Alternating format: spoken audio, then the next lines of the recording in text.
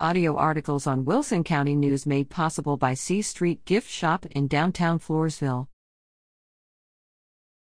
FHS students awarded academic honors from National Program. Floresville High School is proud to recognize 5 students who earned academic honors from the College Board National Recognition Programs. These programs celebrate students' hard work in high school and showcase their strong academic performance. Congratulations to Erisa Rodriguez and Vanessa Barrows, who received the National Hispanic Recognition Award, and Gabriella Gilliam, Grant Hartman, and Madeline Bingham for receiving the National Rural and Small Town Award.